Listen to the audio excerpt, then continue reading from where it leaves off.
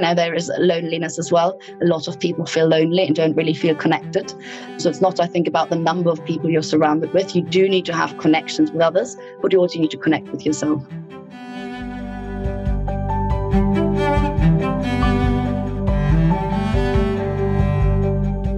Welcome, everyone, to Culture by Design.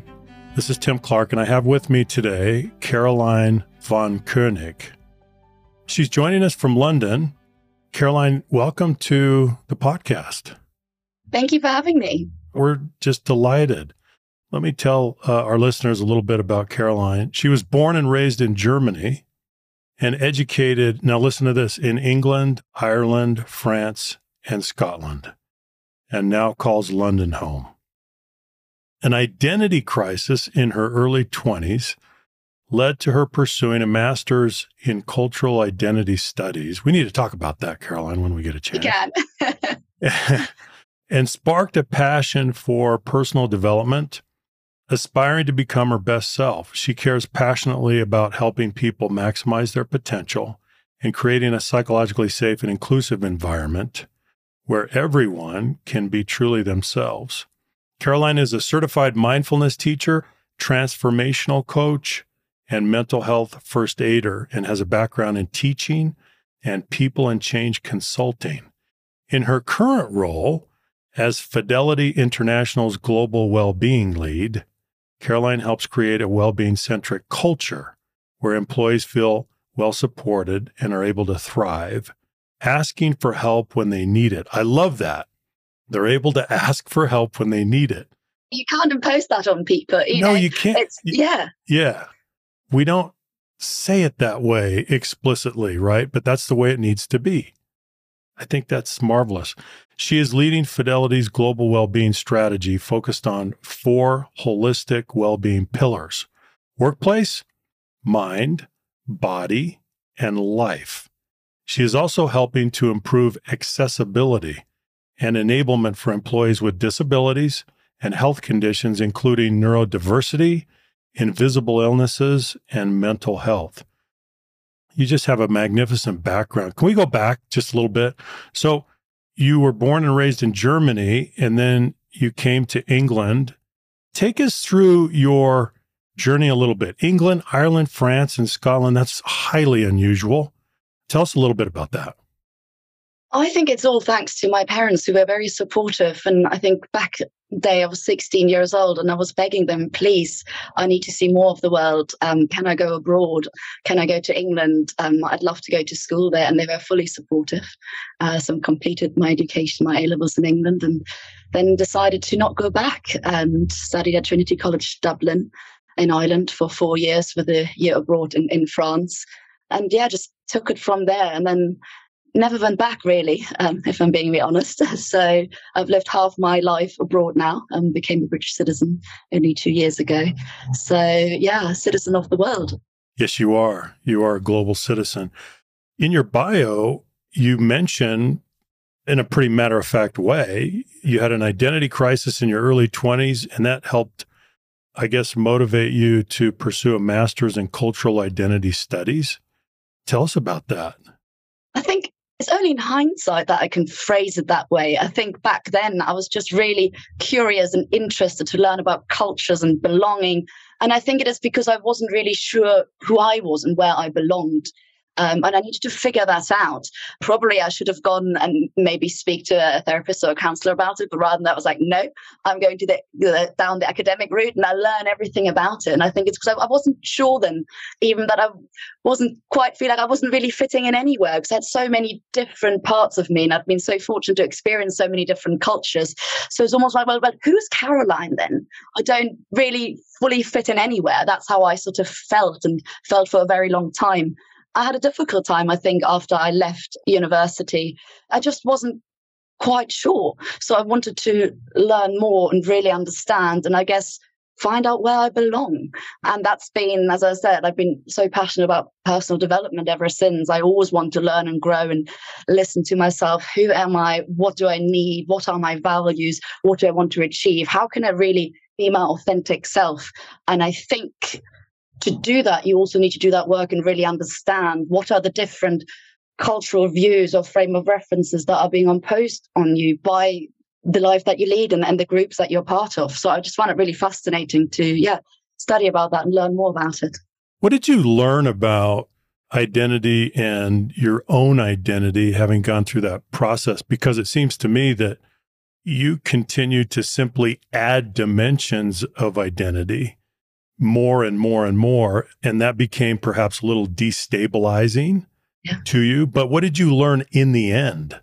I think it's that home is where the heart is. That might sound a little bit cringe and cliche, but it's about you need to be so rooted and comfortable in yourself and who you are so that wherever you go, you show up as your full self. You're not tied to just one location or one person or one object, whatever it is. It is just, you're so at ease and happy with yourself that wherever you go, you bring home with you. And that's continuously what I'm working on and what I aspire to be. And I think that's about constant inquiry. And it's also understanding really how you perceive yourself and how other people perceive you. There's an American sociologist, Charles Cooley. He has that looking glass self theory that I find so fascinating. And listen to this. I'm going to say it slowly because it's a little bit, you wrap your mind around it. It's, you are not who you think you are.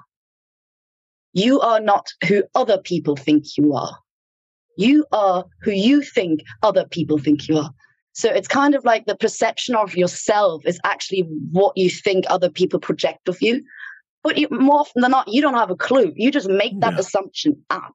And I think you need to strip back from that and step away from that and being like, well, it doesn't matter what other people think, or worse, even what I think other people think, to then come up with my own identity. It's more like, well, who am I really? And am I showing up authentically? That's what it's all about for me. Mm-hmm. Have you learned to do that, Caroline? Because you're at the intersection of so many different dimensions, all the nations in which you've lived, the experiences that you've had. It's so multidimensional. Have you learned to do that? I hope so. I think that's what I strive to do every day, kind of being like, really, who am I? And am I showing up truly? But it's a challenge. Even when I go back home to Germany, I have the concept of home. Home is London and home is Germany. I speak a different language. I get called a different nickname, my childhood nickname, I sometimes wear different clothes. It's whatever is left in my old childhood wardrobe. That thankfully still fits 15, 16 years later. But then it is about questioning, like, okay, how can I show up as me and still be that and not change like a chameleon? I always thought I'm a cultural chameleon. And now I'm like, no, yes, I can morph in, I can adapt and I can adjust. And even my accent changes when I'm back in Ireland. I get a little bit of an Irish twang, which I absolutely love. And I'm like, yes, it's about being that chameleon, but not actually just changing colors to blend in, but being true to your core. So then tell us a little bit about professional life and what your journey's been there. So my first professional experience was in teaching. I took part in a 2-year-long leadership development program that's called Teach First. I think in America you have an equivalent called Teach for America, where they place graduates for 2 years in a difficult school where to be a Teach First school, about 30% or more than 30% of the children need to be on free school meals. And we're really placed there to try and make a difference and really work with the children that might not otherwise get a chance or an opportunity. And it was eye-opening. So I gained my teaching qualification there, then realized very quickly that I wasn't quite ready just to stay in education. I still passionately believe about, helping people maximize their potential. And that's what it always was for me about that. But I kind of wanted to have a bigger impact and see more. And I also felt I was a little bit too young just to stay in education. I'm like, who am I to teach these children? So I then I joined a consultancy, PA Consulting, they're called. They were partnered with Teach First at the time, and joined their people and talent team and worked as a consultant for 4 years, large sort of change programs, a lot with the UK government, which was rewarding. But at the time, I felt it's still not hitting the spot. It's not hitting kind of what my sort of deep passions are.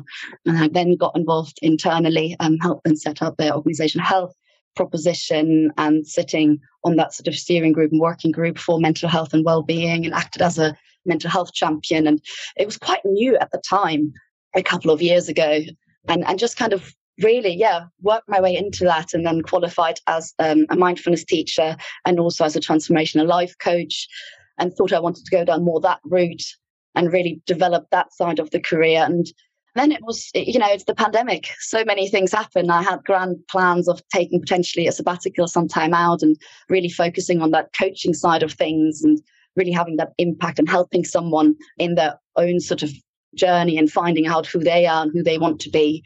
And in the end, I didn't go down that route. And that's because I got approached by Fidelity International to step in a new role as their wellbeing lead and design and deliver their wellbeing strategy. And I was like, that's too good an opportunity to turn down. That's exactly allowing me to combine all the different things I'm doing. I was like, it's like a patchwork puzzle, and someone created that role and it's got Caroline written on it. So yeah. And then I changed plans and been doing that for pretty much exactly a year and a bit now.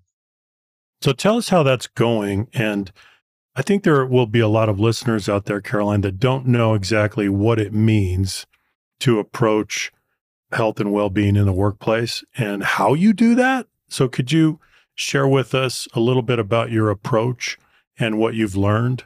Because I think that's become a priority for so many organizations around the world after suffering through more than 2 years of the pandemic.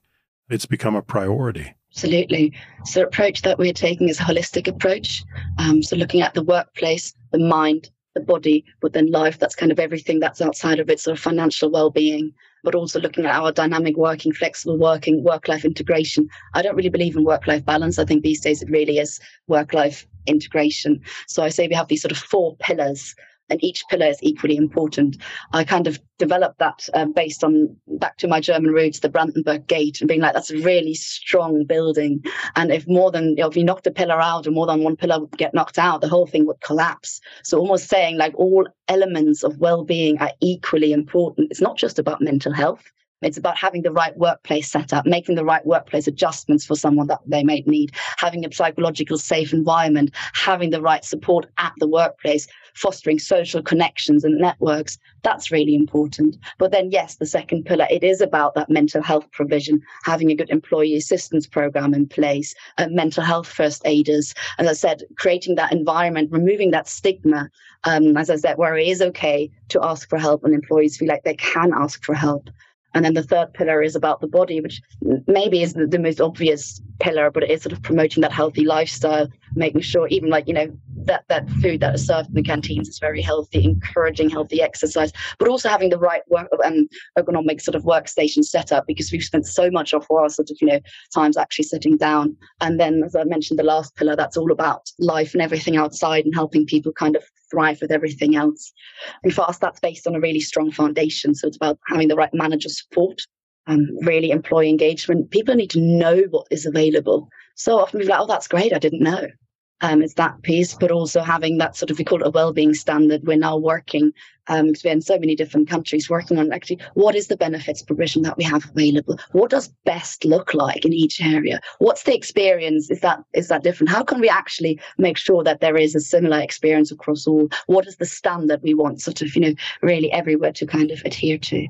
That's another sort of big part of that, of the foundation, but then also that senior leadership support and buy-in. So that's kind of how we're setting this up. And then it's, I guess, the first step for me was just not doing an audit is a bit of a hard word, but it's kind of really understanding what do we have in place already? Because more often than not, I think organizations offer a lot of brilliant support, but they just can't communicate it in the right way. So I kind of aligned everything that we're offering to the different pillars and then actually look, well, and what potentially is missing? And what does good really look like? And what do our employees need? So really listening to them as well, having that listening strategy in place, an employee engagement survey, really looking at that sort of feedback and what can really have the most impact. And that's kind of what we're looking at now, and really have that, drive that forward in a sustainable way. Mm-hmm. It's a marathon, not a sprint. And yes. I always say it's more than football and yoga class. Like if someone asks me, I usually say that, right. when I speak somewhere, being like, don't worry, I do more than football and yoga class. And they all just laugh in relief because I know exactly that's what went through their mind. That's right. That's right. So let's go back to your framework. So your framework is 4 elements: workplace, mind, body, and life. Yeah. And the idea is that these are mutually reinforcing, and there's an integration among these 4. But as you've pursued this initiative, Caroline, what have you learned? Do you give equal emphasis to all 4? Have you learned that perhaps one is more deficient than the others? What have you learned so far in your research and your application? I think all four are equally important, but there are certain times when you need to give more emphasis on one or the other. So just looking at what is going on in the world, sometimes you really do need to look at that mental health support. And, if there is a political crisis in certain countries' areas, you've been like, actually, you can get that mental health support. This is what we kind of can do for you right now. So I do think you need to dial it up and down at certain times, the communication as well. But as I said, we are early on. I do think you need all four to really help employees thrive.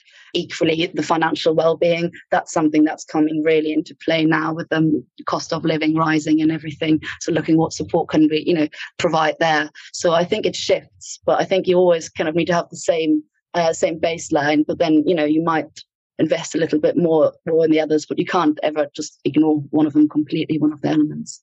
No, you can't. Yeah, that's so true. It's interesting that the stewardship that we perceive that we have in the workplaces, it's expanded.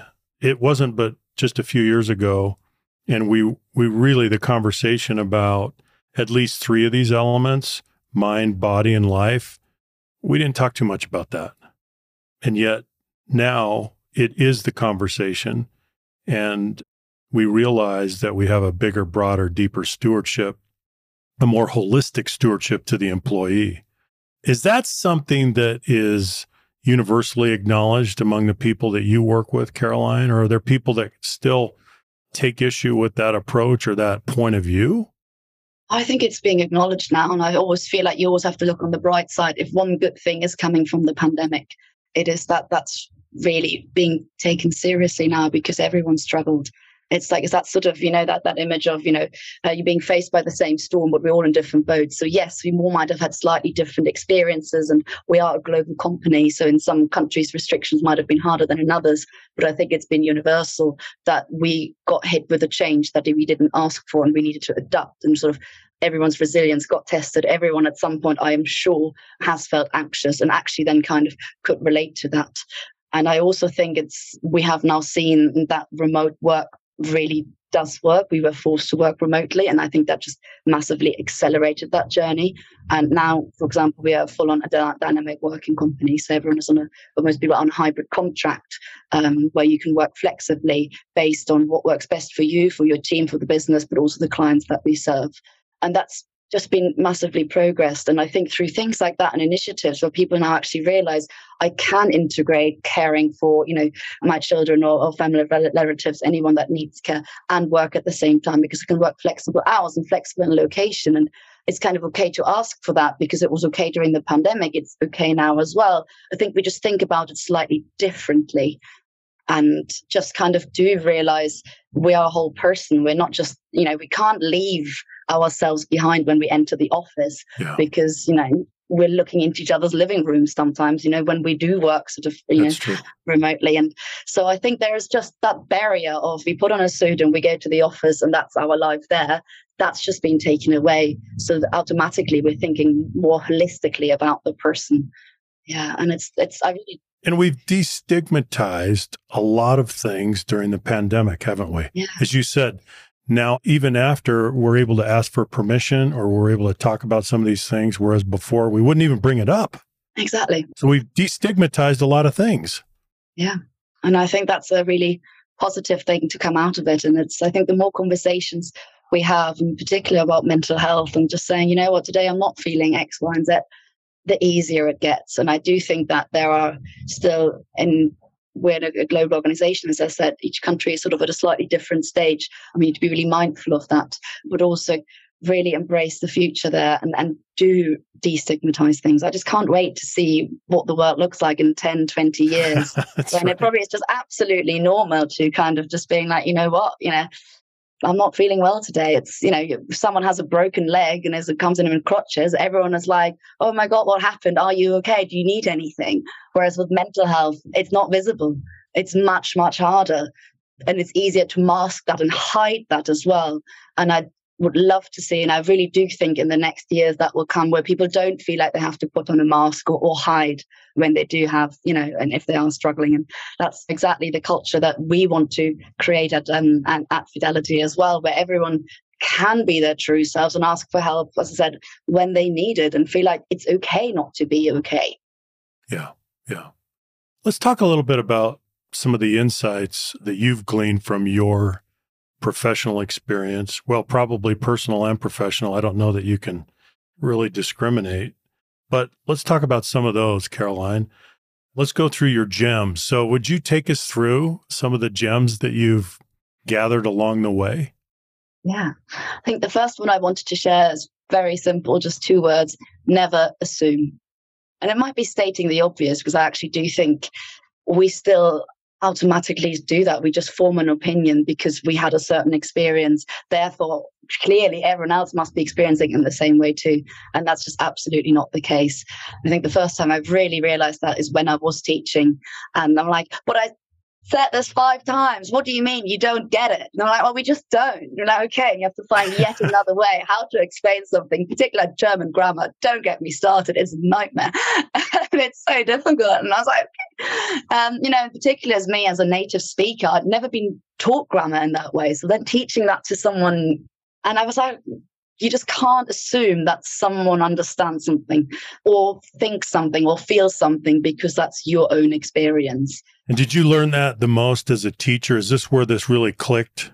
I think that's where it really clicked. I think I've always sort of been brought up to, don't judge a book by its cover, and, don't treat people like you want to be treated, treat people how they want to be treated.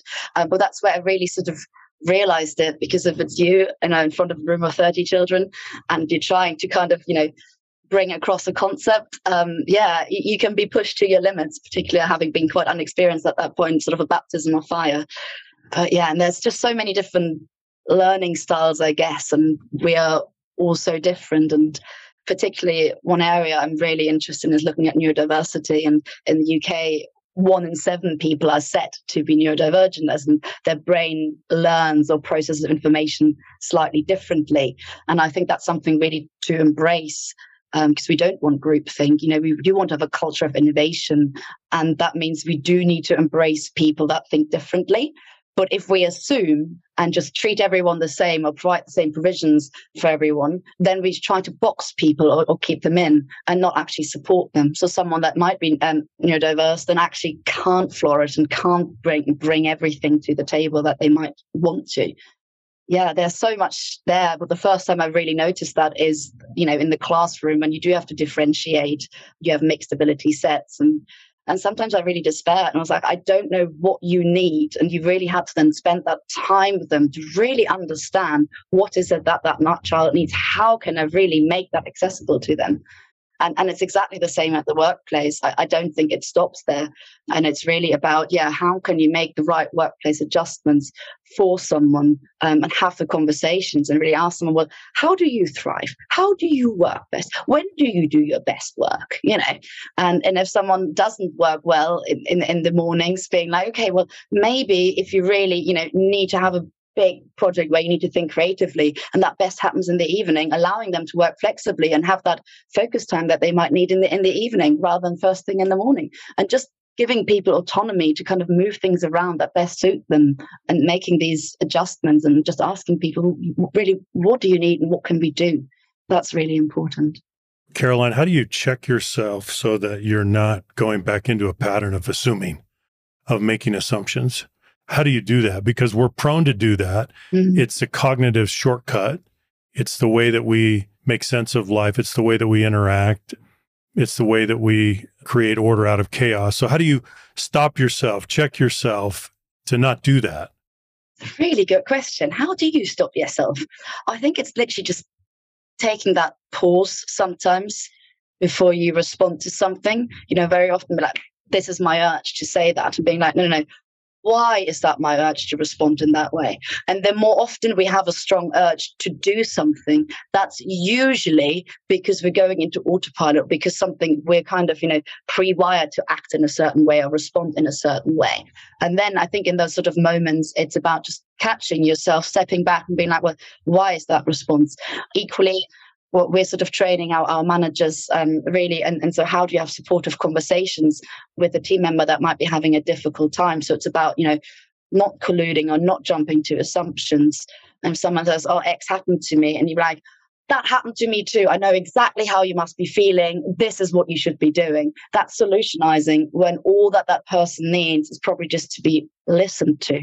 So it's about asking questions and just digging a little bit deeper. And I think that's in general, with a never assume, it's, rather than speak, listen and ask questions, because then you're allowing that other person to tell their version of the story or the events. And then you can even voice your view, being like, for me, that sounds like X. Is that how you're perceiving the situation? And they might be like, no, absolutely not. I didn't say that. And then you're like, oh, that was an assumption. But I think you can voice it out loud, but in a way that isn't sort of with an exclamation mark and a full stop, but with a question mark to actually invite more dialogue. So we've got to be more explicit. Well, it reminds me of the distinction between being in a mode of discovery versus being in a mode of advocacy. What I hear you saying, Caroline, is that we've got to stop ourselves. We need to stay longer in a mode of discovery, and we need to listen for comprehension. You said something amazing. 1 in 7 people in the UK is neurodiverse. Well, it's probably similar here in the States. If that's true, then most of the time that's invisible to us, at least initially, right? And it will probably stay invisible unless we're really earnestly in a mode of discovery. We're asking and we're listening carefully. So you got my attention on that one, Caroline. I'm glad. And I think it's about that discovery with yourself as well, which is kind of going into my second gem, which is about self-awareness is everything. So I'm currently on my own personal journey with getting an ADHD diagnosis, which is takes quite a while to kind of get that sort of formalized. But the more I'm learning about it, I'm having these aha moments. And I'm also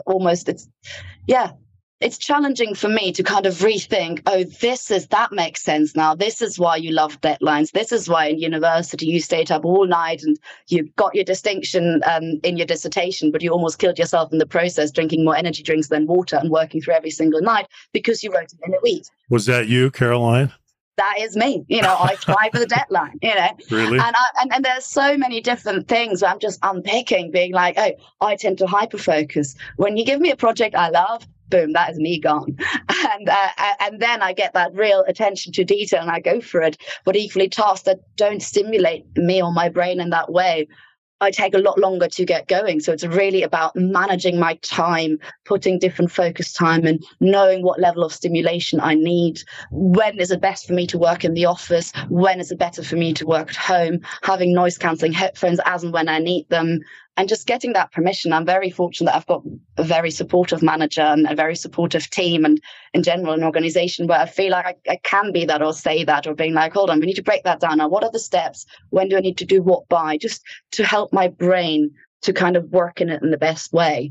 But that's something I'm literally, it's quite new to me as I took that role on, and sort of neurodiversity and disability and that enable side of things is also part of my role. It's not just sort of the mental well-being or the wider well-being. And the more I looked into that and researched that and how do we best sort of support people and create that sort of neurodiverse friendly workplace where we actually actively attract talent and people that think differently, because that's what we want. We want people that you can't solve the world's problems if everything thinks the same. You only solve a problem that everyone's tried solving by thinking slightly differently. That's when I kind of realized, hold on, I think there's something there. And I put myself through our workplace adjustment process as something we're now sort of rolling out globally. We've partnered with an external enablement specialist. So anyone that is facing a barrier at work, whether they consider themselves to have a disability or not, can access that workplace adjustment sort of process and have different neurodiversity screening or workplace needs assessment or disability specific assessment as well. And I went through that and came back with, okay, I think I need to go through a proper diagnosis here. There's something there I'm recognizing. And I find it fascinating. I went through all the different stages being like, no, not me really, but I'm doing well, I'm thriving, I'm successful in my career, this and that. And I'm like, yeah, but if you think about it, sometimes it's hard going. You feel like you're constantly battling against your own brain rather than working with it. And now I'm putting those things in place to work with it and be okay with, you know what? It is what it is. I love a deadline. That will never change. Now, you framed it, Caroline, you framed it this way. You said self-awareness is everything. In other words, it is a massively important priority. And then you've shared a little bit about your own journey. But from a practical standpoint, and for our listeners, what advice would you give on how to become more self-aware? Do you have any specific counsel about the how? Because it's hard. It is hard. Yeah. Now, I think you asked what is very hard. And we live in a world of noise. There's so much out there. We have Google at our fingertips. Any question you have, you can just type in an answer and someone has a different opinion on it and tries to sell you X, Y, and Z sort of, well-being product or coaching, whatever it may be. So it is hard. And I think that's why I feel like you have to go back to your own true being, like what's right for you, and listen to that. And it takes time to figure that out. And I think the best place to really, or for me, figure that out is actually to disconnect from the outside world. I remember I went traveling a couple of years ago and I was like, oh, Caroline, she's off to find herself. And I'm like, no, I'm here to lose everything else. I'm okay with who I am, but the noise, or you get, outside, or you get dragged into different directions. So I used to go to the London Buddhist Centre and went on one of their meditation retreats where you're sort of 10 days living in a community and no phone, no contact with the outside world. And I think about the middle 3 days were completely silent. And all my friends were like, Caroline, you not talking, you in silence? How did you manage that? That can't be you. That can't be you. I was like, it was hard. Yeah. And there are more intense versions like the Vipassana where, you don't even have any paper to write anything down and you're really with your own thoughts. But I'm just saying, don't necessarily book yourself on, an extreme retreat like that, but just carve out time in your day or in your life, whether it's, an hour a day or a weekend, where you do actually really switch off and you're just with yourself. I think a lot of the time people aren't comfortable in their own company. I now go to the cinema by myself or go for dinner by myself and holiday by myself because I can, and I don't feel weird sitting in that cafe and ordering something where other people would be like, oh my God, people are judging, I'm here alone. I'm like, no, you need to be comfortable in your own skin. But the only way you can do that is by actually starting to spend time with yourself. And by that, I mean, not a Friday night in alone, watching a film or being on your phone, but really by yourself. Mm-hmm. For me, that's in nature as well, or really disconnecting. And that's something I still practice just to kind of get away. That's why I went down the mindfulness route as well, to quieten my mind. I'm a massive overthinker. There was so much noise. And I was like, again, similar to when I went to study that master's in cultural identity studies, being like, let's learn everything about it because I think that I'm onto something there. But that's that whole practice of being mindful. And that doesn't mean formal meditation and sitting down, but it's just picking up on things. Why am I feeling, that sentiment in my body? Or why am I responding in a certain way? And then, you even just take a little note or, if it happens at work and then later during the day or on a break, sit down and just reflect. Well, why did I respond in that way? I think that's really helpful. Of course, you can get professional help as well. I mean, I'm a coach myself and I really advocate that working with someone that can help you towards your goals and kind of unpick really what your values are, where you want to go, or equally working with a therapist as well to kind of really dig deeper and look backwards and really understand, where do you fit in? Who are you really? I think that's brilliant. You may not need to go off on a retreat for 10 days, but what you're saying is, at some point, and you may do other things that are helpful to you, but at some point, you've got to create some stillness, some quiet. You've got to unplug. You've got to remove noise. I think you're right. That's got to be part of the equation for self-awareness. Absolutely. Because if you're constantly being stimulated, you never stop. Yeah. So when I mentioned that sort of identity crisis, I mean, at university, I was always go, go, go. Out every single night. I don't think I had a single meal by myself. I was always on the move and I loved it and it was brilliant. But once I was out of that sort of structure and you've been like, I now need to make discussions and I need to make choices and where do I want to go? I didn't know. So I don't even know myself. Yeah. I don't know how to be alone. I don't know what I want. I don't know what I need. Who am I? And that's because I never spent time by myself. And I know the reverse is also challenging. There is loneliness as well. A lot of people feel lonely and don't really feel connected. So it's not, I think, about the number of people you're surrounded with. You do need to have connections with others, but you also need to connect with yourself. Perhaps the greatest irony of all is that you're surrounded with people and you're interacting all the time and you still feel alone. Exactly. And we're seeing that a lot too, because the It's interaction, but it's not connection. That's exactly it. And there's a difference. Yeah. And for me, the opposite to loneliness is connection. So I can be completely by myself, but not feel lonely. And sometimes when I'm completely by myself, I feel completely isolated. And that's because I'm not connected with myself or don't feel like I have that sort of set up. And it's about just being mindful of that and being aware of that and investing in that support network around you as well. And those, in those ties and people that can support you as well. I think everyone needs to have sort of a crew in the background that can call you out as well, being like, I don't really like that sentence, but you don't really seem yourself today. What does that mean? I'm not really sure. But if someone else notices that, things seem a little bit off, that's when you should step back and be like, hold on, what's going on there? Yeah. You need someone that can do that. Yeah. Well, take us through your third gem, Caroline. Yeah. My third gem, I had to really think about what else do I really want to leave our listeners with? And it brings me back to walking the Camino de Santiago, which is a pilgrimage in Spain to Santiago de Compostela. It's about 750 kilometers long. And I did the Portuguese stretch from Porto to Santiago, which is only about 260 kilometers. But you just walk with your backpack, all your belongings, and you stay sort of in pilgrim hostels. They're called albergues. And it's a real community. You meet people from all walks of lives, of all ages, and you're just there on that journey together. And the beautiful thing is you don't really use Google Maps. It's almost sort of frowned upon, and you have little guidebooks that can tell you where you're going. But actually what you really follow is yellow arrows or the scallop shell, the Camino shell. And the yellow arrows always point you in the right direction where the Camino is going. And I absolutely embraced that, just looking out for little signs. And that point you in the right directions. And I think so often in our life, we do meet a crossroads and we don't know where to go, or we need to make a big decision. You could go either way. And I think, it doesn't matter whether you believe in God or the universe or whether, things are meant to be.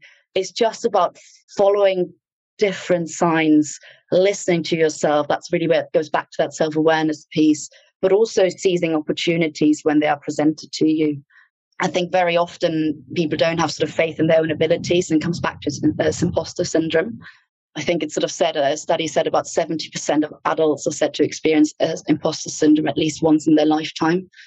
And it is when you don't really believe that you deserve an opportunity or you're not good enough. And then sometimes we get held back by that. And I think it's about spotting that little yellow arrow, that opportunity that someone gives you, and actually taking it and not holding back.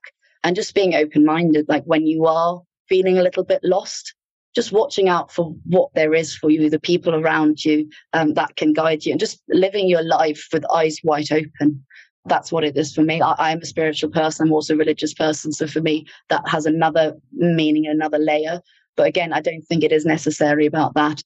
But it's just about living your life with eyes wide open, looking for signs and accepting them, and kind of seizing opportunities and letting go as well, because we can't always control what happens next.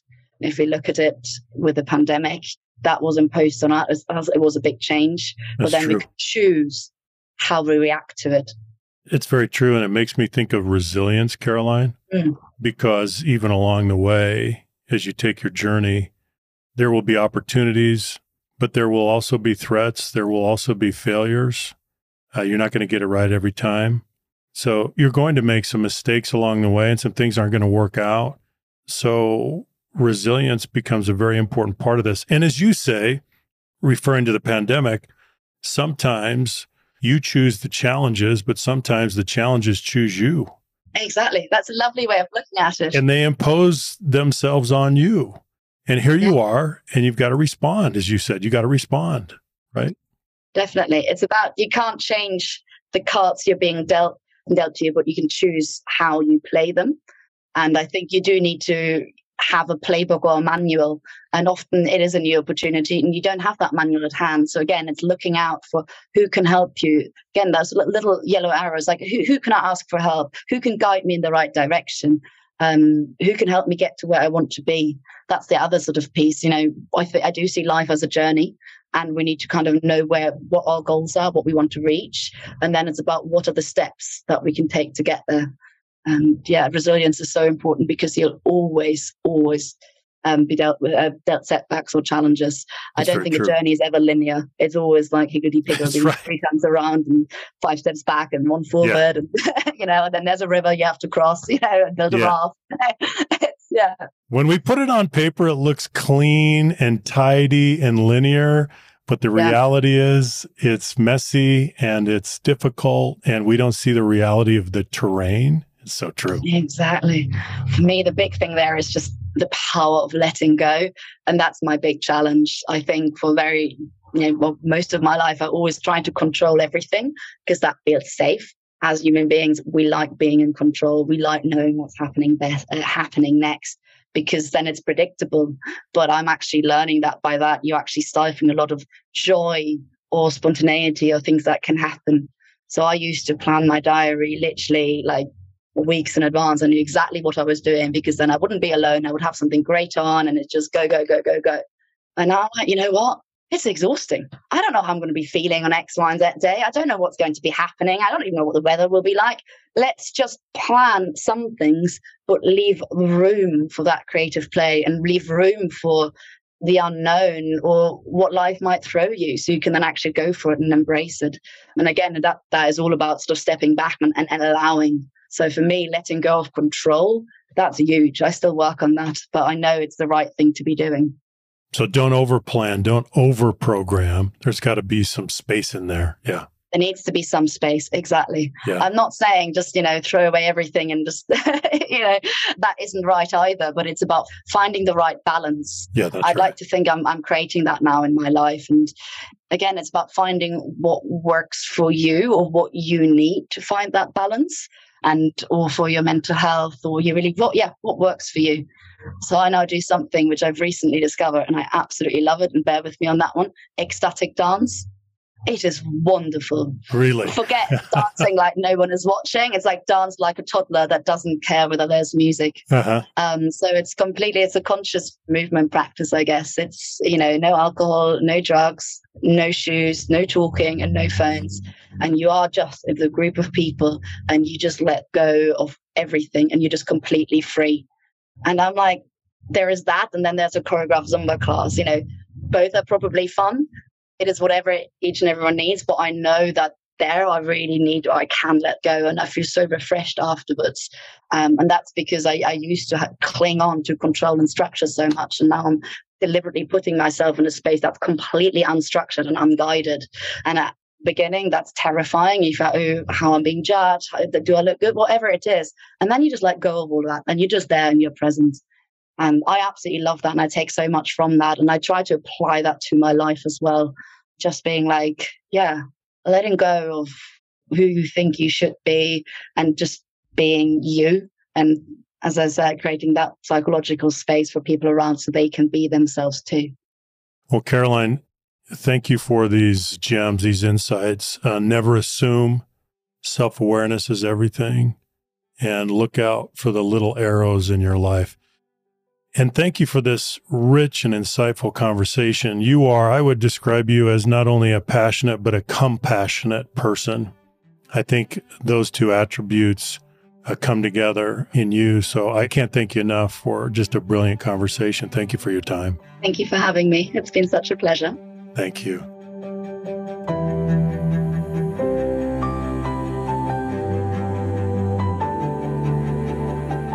Thanks for joining me today on the Culture by Design podcast. Be sure to subscribe and listen to new episodes every week. And if you'd like to see more of the work we're doing, go to leaderfactor.com.